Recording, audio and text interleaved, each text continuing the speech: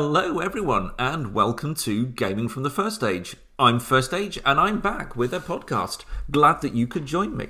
What are we doing? Well, I think you can probably guess we're going to talk bobbins about tabletop role-playing for, well, the next little while. Welcome, sit down, relax. This one I think is going to be a little bit whimsical. I hope you're in the mood for some whimsy because I know I am. Everybody then must move to prove the groove. Well, I hope in terms of grooving you are okay, you're well, and that life is treating you as well as we can expect in these current pandemic times. But I do want to talk about us being in the groove. And by groove, well, I'm going to use the Urban Dictionary definition of groove.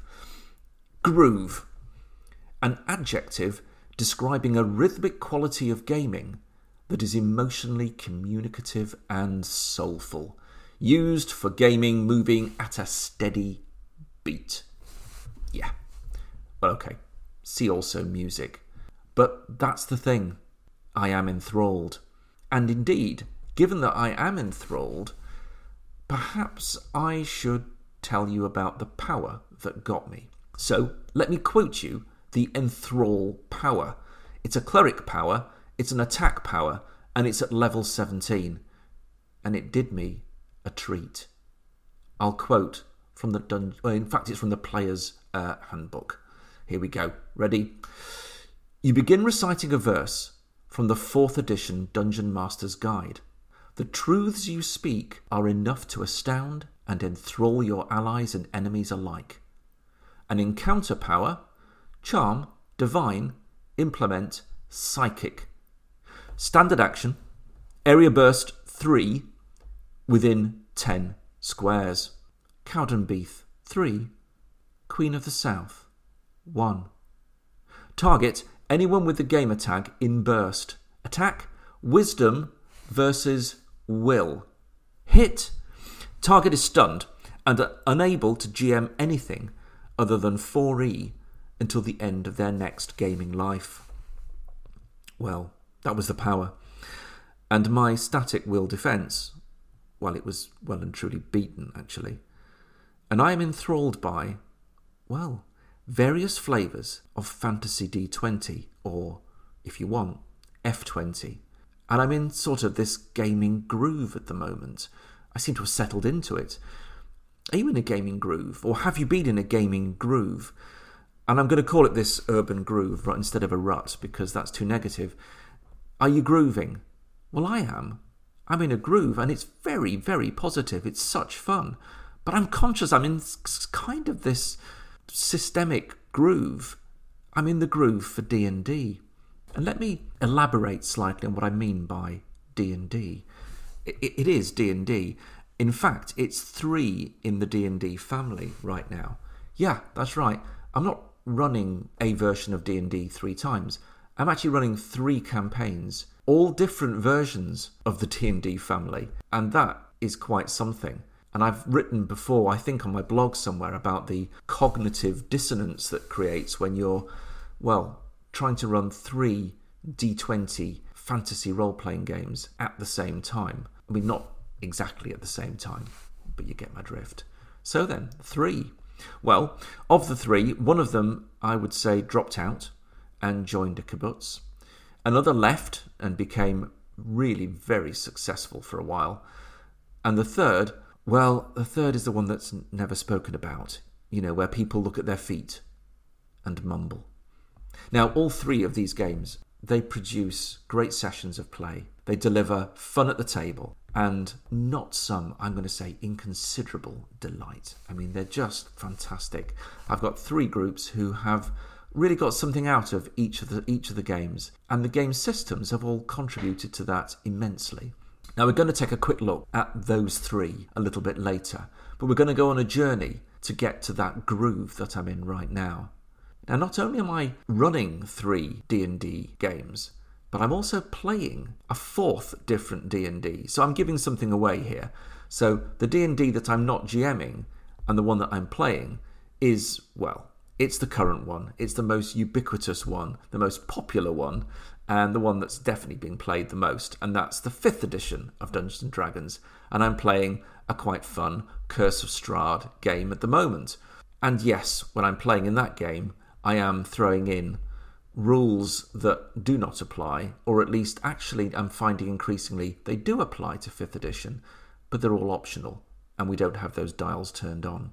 But anyway, really what this podcast is about is asking a question. Why this particular groove, and why now, after all these years, 40 years a gamer? Well, that's the topic of this podcast.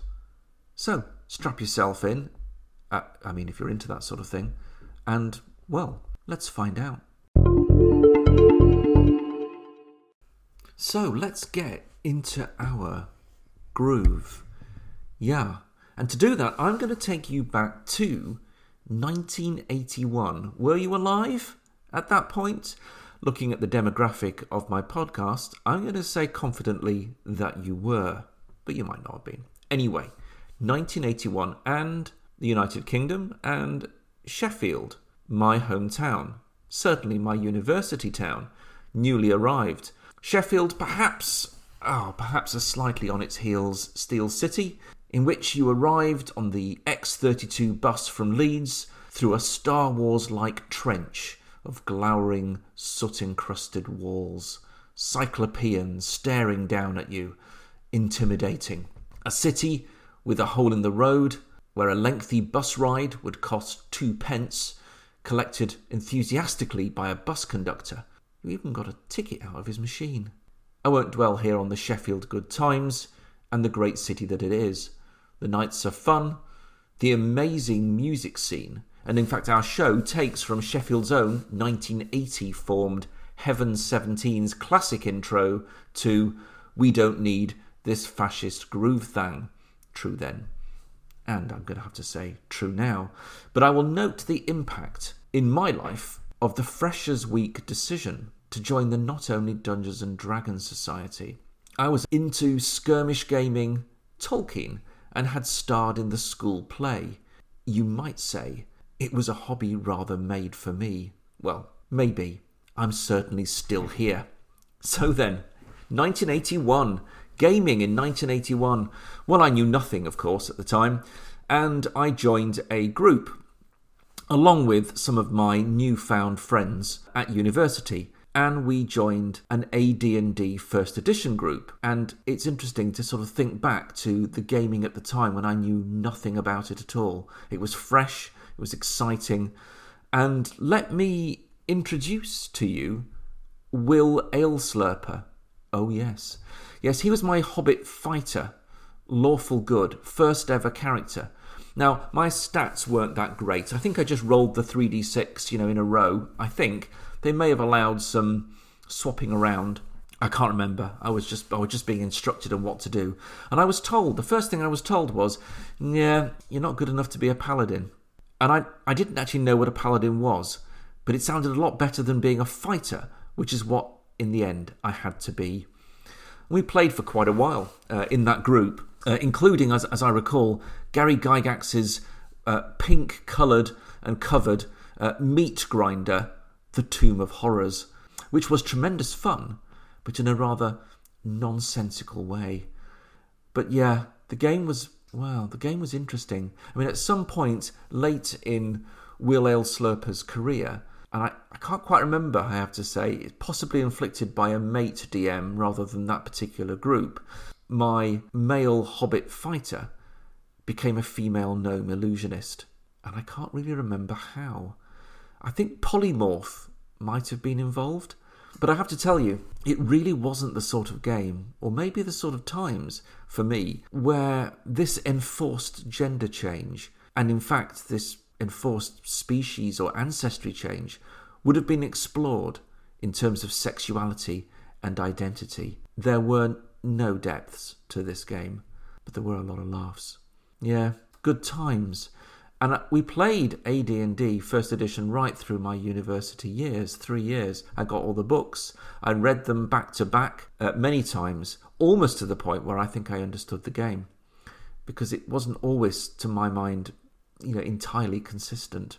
But early on in our gaming, and it would have been in that first year, And I think actually quite early in that first year, when we were just starting to get into AD&D First Edition, my good friend, or my new friend, Rick, announced really, I've got a different one. Should we play that? And I thought to myself, there's a different one? Okay. And he produced this white cover, slightly slim book. It didn't look nearly as heavy or as much as the AD&D trilogy of books. It had a white cover and what now is a fairly iconic drawing upon it. It was indeed RuneQuest First Edition. So, we did. We played RuneQuest really early. And it was early in my gaming life. And I think that early, I had unwittingly fallen into the Gygax Stafford pit trap. And I'm not sure, to be honest, that I even got a saving throw for that. And this, I think, might sit at the heart and is our first clue on our journey today. How many fights do you want in a session? What are the stakes and what are the risks? Now, AD&D First Edition and RuneQuest First Edition implicitly take this question and answer it really quite differently. And I wouldn't say either answer is particularly wrong, but they are mechanically different. And I think for me in those early days, one of the things that struck me most about RuneQuest was, in comparison to the First Edition Dungeons & Dragons game, it constructed the thrill and danger of combat encounters, the fighting, the cut, the thrust, the failed parry, left leg, fall over, tears. It was vivid. And walking back down the corridor at Ranmore Hall after a session of play, I could replay the game in my mind thanks to the rule mechanic verisimilitude. However constructed and shallow, it was enough to spark billowing depths of vivid imagination. I think if I could categorise it, I would say that my memories for a RuneQuest session were almost first person, whereas in AD&D First Edition, my memories gave me a kind of a third person perspective, and somehow through a further abstracted layer. Now, in this podcast, we're not going to run the full gamut of the gamist, narrativist, simulationist GNS theory here. But the experience of RuneQuest was enough for me to see that, hang on, game design kind of matters. And whilst, the bare outline of what we're always doing in this hobby is the same, regardless of the game constructs used, AD&D First Edition and RuneQuest delivered for me a subtly different experience. In fact, not so subtly, if that it developed for me a way of imagining the sessions in a different way.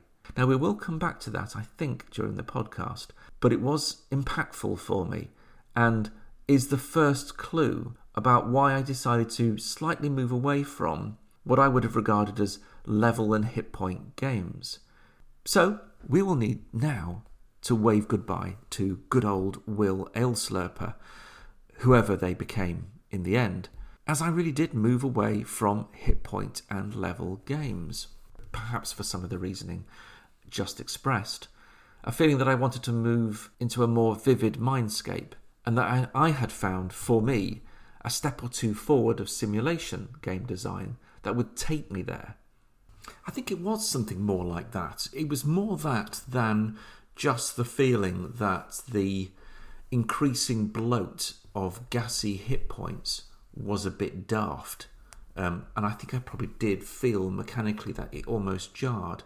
The structured stepping of the levels, the feeling that you were always operating in a bubble, a level bubble, that regardless of the number of levels that you increased, your chance to do anything was always the same. Why? Because the world moved with you.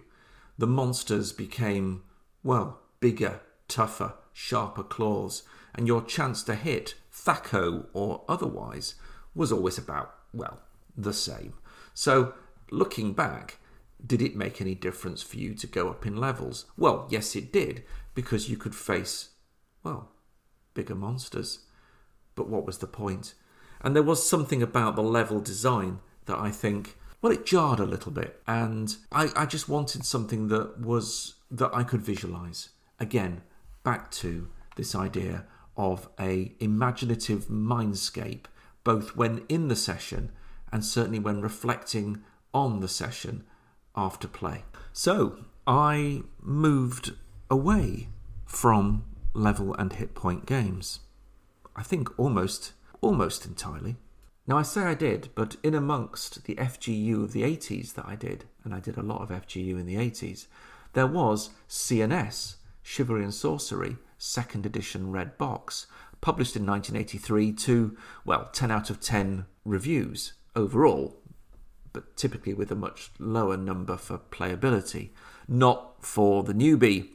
And I don't think Gary Gygax would have been a fan. An adherence perhaps too tightly to medieval simulation through a complex but more adventurously focused 2nd edition over the first. Well, that had me interested actually, and Chivalry and Sorcery was one of my games.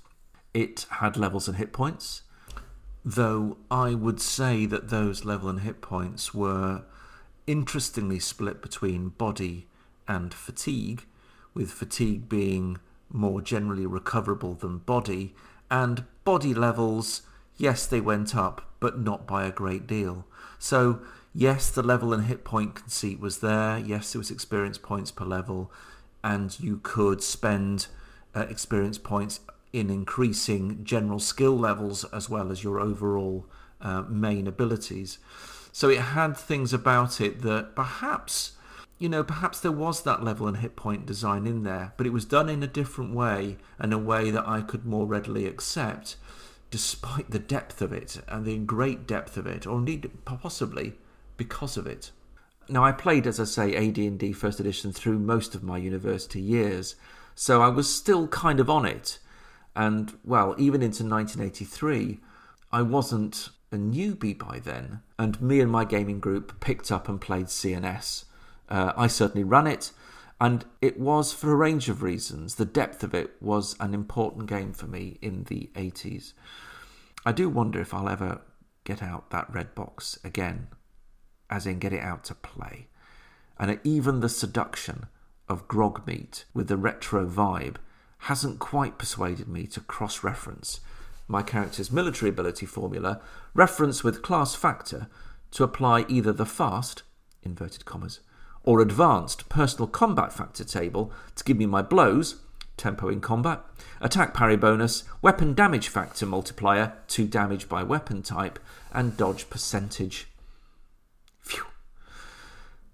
Yeah, but actually, CNS kind of works quite well. Focus, Graham. Focus. You can't go back to Savoury now. But what I will say in those years is that meeting Wilf Backhouse and playing Chivalry and Sorcery with him at a Dudley Bug Ball convention will perhaps always remain as one of my most treasured gaming memories. Ed Symbolist was there too. So, CNS, a level and hit point game that I played and enjoyed. I stayed with various flavours of BRP right through this period. Pendragon 2, arguably a flavour of BRP. Traveller, always. West End Games D6, countless systems. But I wasn't going to go back to the clunky design of level-based advancement and clumsy expanding sack of hit point thing. No, not me. Yeah, until I did. So how did I get back? What was the game that not only started me on a journey to games that I thought I would never run again until today, but they appear to be the only games that I seem to run at all? Well, I'm going to get to that next. Now let me put in a quick break and see if you can guess which game started me back to, let's call it Groove Central. And although not much of a clue, I'm going to say this took place around about 2010 or 2011. Don't think too long about it. Just form what you think is the game that brought me back, and let's see if you get it right. See you in, a few seconds. Yeah, I feel that break should have been a drum roll, really, but, whatever. So then, the game that brought me back to a level and hit point centric design, even if I'm going to start to give a bit more away, even if it's not necessarily a straight D&D game, maybe you're now scuttling and rushing around and thinking, hang on, So my guess was wrong then. The game, Green Ronin's Dragon Age. Yeah, Dragon Age. So not a D20 game. 3d6 resolution, plus some bits from your character sheet. Highest task number required. Random possibilities of stunt points on the dragon or stunt die, that different coloured die that you get with the game. And I came at Dragon Age, I think, through the visuals, possibly through the computer game. And I since have picked up, Fantasy Age and Blue Rose as well. And I like this system a lot. I think with the broader range of the Age family and the Fantasy Age companion specifically, you've got lots of levers and dials to temper the flavour of the mechanics to fit your own preferences. And I really got into it. And interestingly, the Age system itself, it calls back to one of the three that I'm running now quite strongly. There's a bit of a clue for later on. So, yeah, I realised that, do you know what? Maybe it's got something to do with the Earth's axis. Have you heard? It's recent. It's in the news. We've lost so much water as ice in the poles that the axis on which the Earth spins has slightly moved by, I think, about 4 meters in the past 10 years, 20 years, something like that. And it will have an effect on our climate. And it's as if my axis has... well, it's slightly moved. I wake up in 2011 and I find a game that, yes, all right, it uses levels and hit points. There's an incremental experience point system. But, it's kind of all right, really. Where was I? Well, I played that a little bit. I ran it a little bit and I enjoy it. But that wasn't the only game that took me on this journey. There are, I'm going to say, 2 further steps. There may be more, but I'm going to characterise it as 2 more on my journey into my current groove. And interestingly, it was the Green Ronin, Dragon Age, Fantasy Age group that took me in that direction. The next one was, it was 13th Age. And for a while, I described 13th Age as my D&D. And, occasionally I might still do that. Although, no, that's not true now. But it's a great game. I still have it. I love it.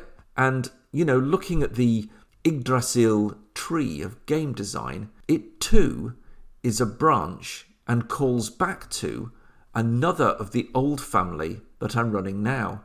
It's interesting how this keeps happening. But 13th Age, an excellent, excellent game. Now, next, and possibly finally in my journey into my 3 family members, is the introduction of the first of my 3 family members. So this takes us to 2018 and to UK Games Expo. For those who don't know, UK Games Expo is our largest game convention, certainly in terms of acreage that you sort of wander about in. And I love it. I love it. It's going to be on this year, I think, in a more limited capacity. I'm looking forward to probably mostly 2022, where I intend to go for the full time and really enjoy that one. But there I was in 2018, and I was very tempted at the time, maybe sort of partly as part of my experience of 13th Age, to actually jump into the D&D family, quote-unquote, properly. Not that 13th Age isn't a proper game. And I was looking at, well, of course I was looking at the 5th edition folio set.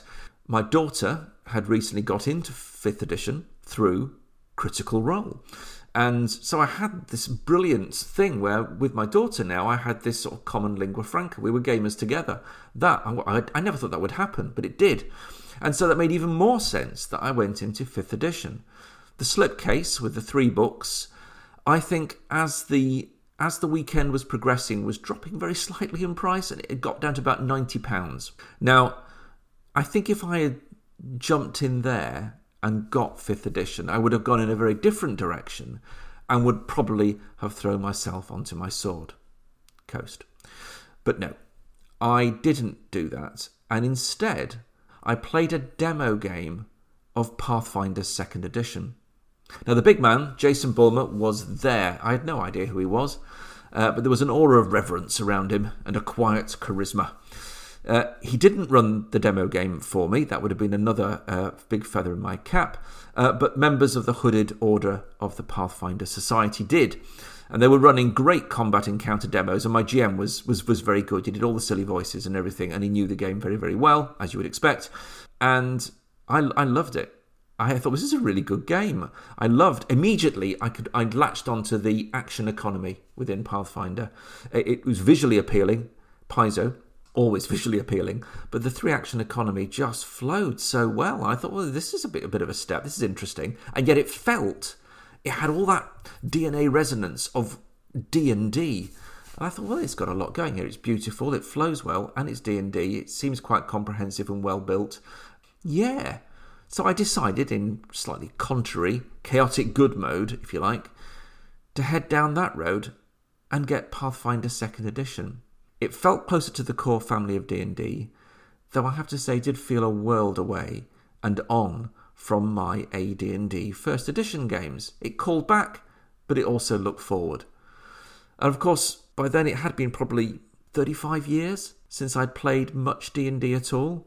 Now, my good friend Pete, who may be listening, always and bravely threw out demos of, well, the next version of D&D. My goodness, we were a tough crowd. We just basically laughed at it. Not at him. His games are always very, very good. But it was D&D, so we laughed. Now, he had already found his groove, I would say. He's probably got several, but certainly he had the D&D groove. I just didn't see it, really. And so this brings me to the first of my 3. The one that left and was very successful. Pathfinder 2nd Edition. Yeah, it was a good game. Now, I'm going to come back to Pathfinder in a moment. In the next segment, I'm going to talk about the 3 family members in a little bit more detail and how I found my current groove. If you are a mighty hero, a feud barbarian, or a wily wizard, why not pop by to the Gaming Tavern to get your provisions before you go out on your wonderful quest? That's www.gamingtavern.uk. Actual provisions are not available, just chitter-chatter. This is an internet forum, you dummies.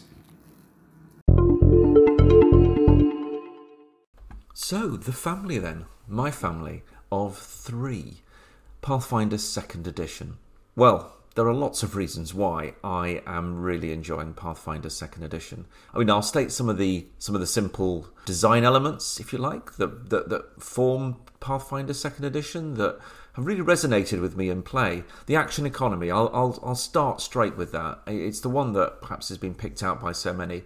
You know, this idea that you can, on your turn, you can do 3 things, 3 actions, 3 pulses of dynamic action, and you can mix and match these across your 3 pulses, and it creates very dynamic action in play, and it's blissfully easy to apply. It has that combination of bringing apparent complexity or really dynamism in play with a very, very simple mechanic, and it does it so well that it's one of those sort of top reasons why, at least for me, Pathfinder 2nd Edition works so well. I like the way that the criticals and fumbles work on the +10 and -10, particularly with the maths range.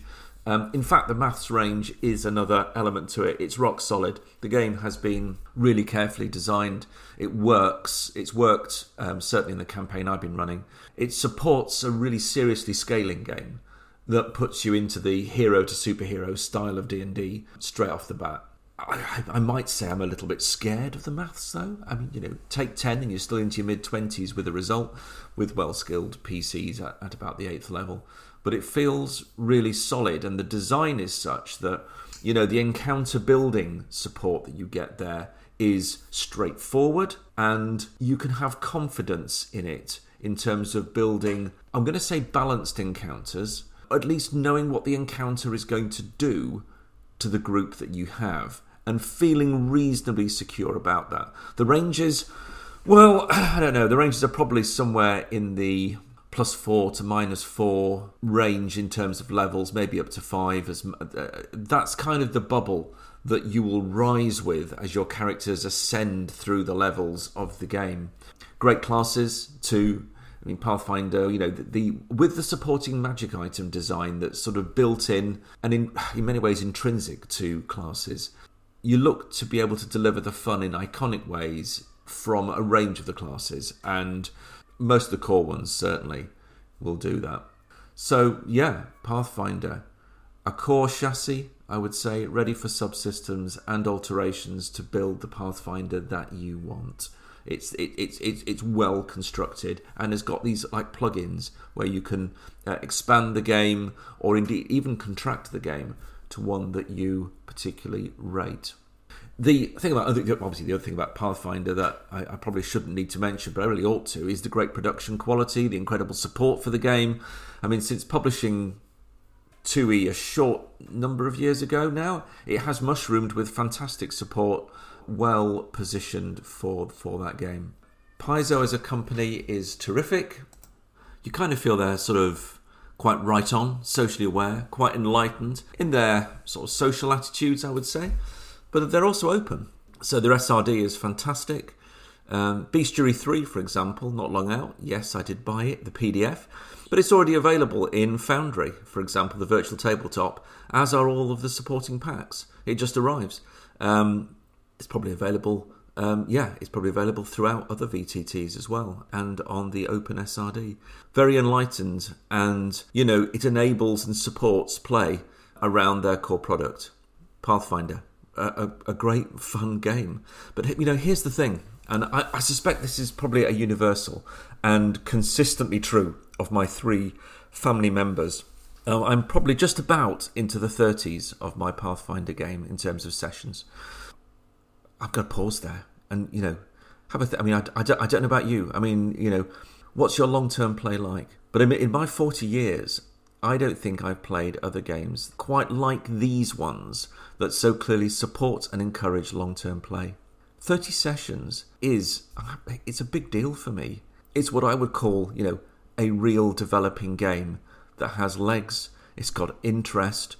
We're up to 8th level in my Pathfinder, for example, from a standing start at first. And at this cadence, well, it could theoretically run for another, if my players are listening and I'm now blanching, but it could run for another 50 sessions, at least in theory, to take you up to the full range of levels. And the adventure paths that Paizo put out provide you with published support for exactly this kind of play. And on that basis, a full range of a Paizo adventure path series, which is at least has been sort of something like 6 books. I mean, the number of books doesn't really matter. It's from 1 to 20 levels. That's a significant investment, not only in a bit of money, but for the money. Look at all that gaming time that you get for that input. I mean, it's amazing. That is real long-term play. Yeah, and I think that seems to be true of this sort of group of games. The level and hit point, gradual progression, lots of support, a lot of published material. And if you're working at sort of, let's say 5 sessions a level, 20 level games, that's 100 sessions, that's a couple of years. Well, yeah, well, ish. Gosh is what I want to say. Something, gosh, yes, that's pretty something.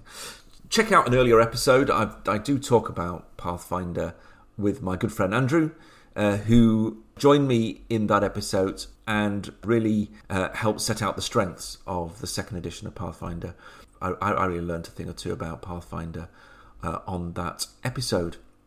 My next is the free thinking one, the one that sort of went off and did its own thing. And I'm talking about, well, Green Ronin's True 20. I have mentioned it before on the show. It's a D20, around about 3.5 SRD based game.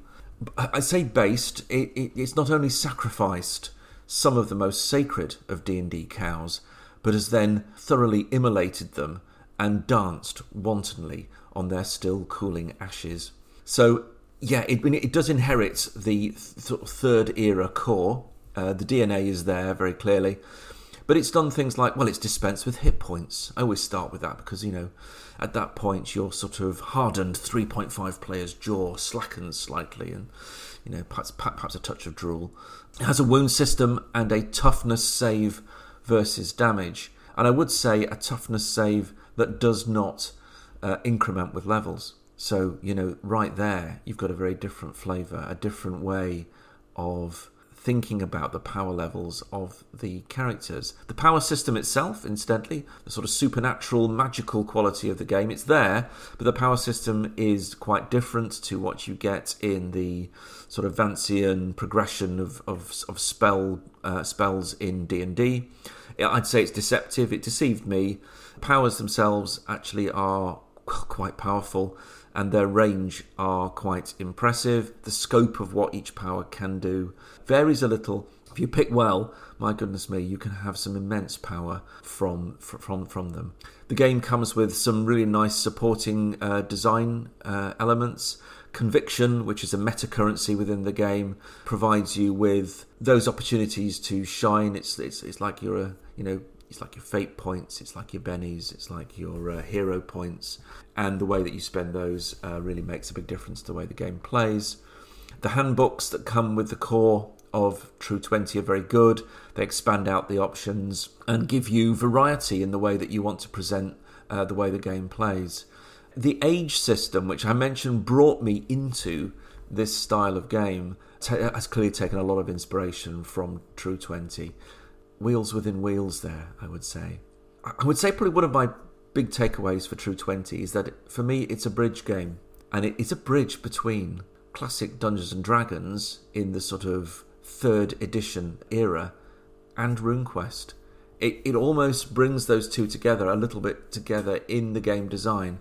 With True 20 and its skill-based system, no hit points, it has all that danger of RuneQuest. You're never entirely safe. You've got your D20 roll, plus your constitution bonus, plus your armor bonus will give you a result, which you compare against the toughness difficulty that comes in to see what kind of wounds you get or whether you can tough out and survive the blow. And there are varieties to that. I probably would use a variety to that, which is suggested in the Warrior's Handbook. But there it is. That's how it works. But it also has that sort of power level and richness and variety of Dungeons & Dragons, as well as that sort of sense that you're never entirely safe in RuneQuest. It's quite a clever pull-off, actually. I think it's done well, and I like it. I even considered using it for other genres, which it is fully able to do. I'm not sure that I will. I looked at sort of like an ultra-modern game, and I did look at Reign of Discordia, which is one of the science fiction setting, which does need a little bit of design work around it. But it could support a great game. I'm going to say this in slightly hushed tones in case anyone is listening. I even looked at the sort of True 20 in the Traveller universe. There is sort of D20 Traveller. I think some blend of that and True 20 could work. I looked at it. I probably won't. I actually like what I've got in this fantasy iteration of True 20. I'm running it in Greyhawk as it happens. Nice. Really, really nice. Well, there we are. So there's my free thinking one, along with the one that went away and was quite successful.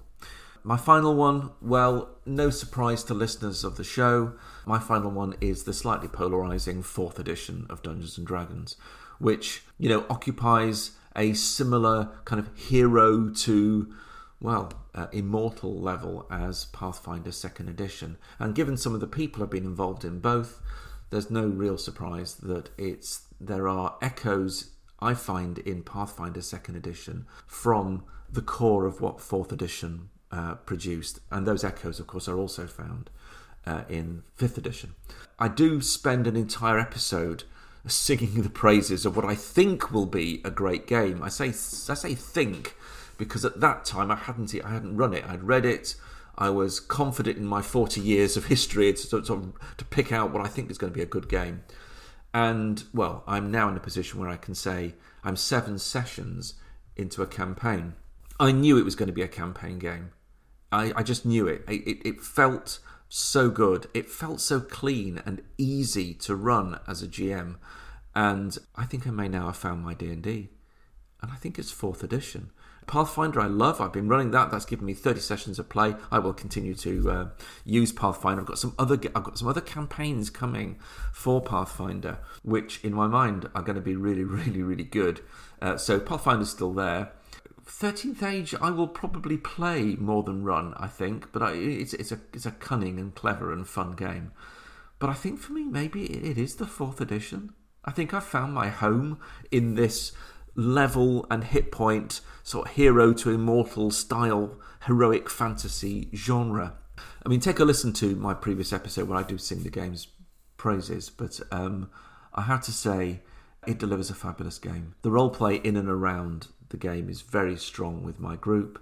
It's a lot of fun, great chewing of the scenery. It's supported and fueled by the game. You know, this idea that it's just a combat game is rubbish, complete rubbish. The setting, the sort of point of light default setting, which is what I'm using, is incredible fun. The players are powerful agents in this setting. The setting needs them almost as much as they have a backstory in the setting. They need each other. It's strong. And it's driven, as it happens, by a really sort of lovely and sort of great set of players who are really, really, really enjoying the game. As am I. I really look forward to running it. I mean, the tactical element to the game is there. There's no doubt about that, and it really adds to the game. I would say that the tactical element is one way of visualising the action. You know, it's there, it's in front of you. Maybe it draws on my sort of skirmish gaming background that I mentioned before. I don't know. I think personally I can work on both the tactical map level, so that presented visualisation of action, and maybe that's again a little bit of my skirmish gamer background coming in there, whilst also kind of at the same time being able to mentally visualise the action. And I find that one does not, for me, detract from the other. I mean, that I've heard it said, you know, if you present it all in front of you, you can only see it in that way. Well, I don't know. I think it supports the way that I see things, but I don't require it. So I like that, and I play lots of other games that are completely theatre of the mind too, and that is also pretty damn great. So 4th edition. I mean, I'm picking up titles still. I mean, I am. As eBay presents them affordably, I've got some more. I've just recently picked up about 2 or 3 more, which I'm going to add to my collection, and they're gorgeous books. I have a quick review of a drive-through pod as well, print on demand. So some of the titles for 4th edition are available through drive-through and the sort of DM's Guild with a print on demand option. Not all of them, and that's worked out quite well. And I suppose, well, confessing the weird, I've had this sort of daydream. Yes, I have. That the original 3-book set of 4E, you know, the Player's Handbook, the Dungeon Master's Guide, and the Monster Manual, had been just updated. The digital file's been updated with errata and the later sort of monster maths, and made available in a slipcase for print on demand on drive-through. So, Wizards of the Coast, I'm sure you'll be listening. You have my permission to do that now. Actually, please. So, yeah, one of those strange daydreams, but I think that would do really well. 4E. I mean, along with my old mucker Tom, actually, good old Tom, we're kind of both edging a little bit towards Midgard at the moment as a setting. Him, you know, in 5e, which is where he is, and me in 4e. Now they're there. There, I tell you, is a crossover across the edition divide. My goodness, yes. I am just loving this version of D&D. I just am. It's just everything about it. It's just really, really, really good. It plays so well. So there we are. I suppose that, you know, those are my 3. And that's the journey to the current groove. And I think perhaps now I probably properly understand why some groups find their groove and just simply stay in it. It's not a bad thing. It's fun through the focus. You know, it's really enjoying what you're doing. And that's what this hobby is actually about. I don't feel I've missed out, you know, in my gaming life, you know, which has been amazing. I've played some fantastic games, brilliant games. But it has been great to get back to the genre and to an extent the style that launched the hobby, and appreciate it for the strengths that it has. I mean, you can't really get away, can you, from the visceral thrill when you level up That level up thrill. Come on. I find it recently with my 5th edition Sorcerer, actually, in the Strahd game. It's true for 5e too. Up to 5th level. 2 magic slots at 3rd level open up. I took Fireball. Yeah, sorry. But yeah, there we are. I got another sorcery point to fuel my cool meta magic and a handful of hit points. And it was quite slight, really, in terms of the mechanical uplift for the character, in terms of the options that I had compared to, Pathfinder 2nd edition. But it was quick, and the thrill was still there. The simplicity of it, which is one of the strengths of 5e, I enjoyed that as well. I am going to run some Traveller at North Star, our science fiction convention. It's coming up in a couple of weeks. I'm looking forward to that. So I am going back to one of my old favourites and running some more of that. So I will slightly break out of the groove for a moment, and I am looking to play some Traveller at North Star as well. So I'm looking forward to that. I am considering running some other things. Symbaroum, it does use a D20, and it is fantasy, but it's not D&D. And possibly something outside of fantasy later in the year. I'm looking at some space opera. I'm looking at maybe running some Genesis. Twilight Imperium is coming, I think, later this year. I might sort of pick up and run with that. But I will tell you that I think I'm into a couple of years in this groove, or at least into the 2nd year. And my appetite for the groove is undiminished. I'm having such a lot of fun with it. So, there's going to be a lot more coming in terms of this trio of D20 games. And I may branch out into some other. I've got Emberwind, which is all things Canada. Go Canada. A heroic tactical style of game with powers. It sort of has echoes of 4E in it. It's very much its own thing. It might be that I get to play some Emberwind during the year. Not sure, but it's gorgeous. Yeah, so there we are. Let me know if you've been enjoying a groove. One of your own. It's good, isn't it? Leave me a message on Anchor if you wish to. My email will be in the show notes. My address is first.age.games@gmail.com. And I'll be interested to hear what you're doing. So I think that'll be it for the episode. Yeah, gaming grooves. Enjoy them. So take care and enjoy your gaming, be it in a groove or otherwise. Cheers.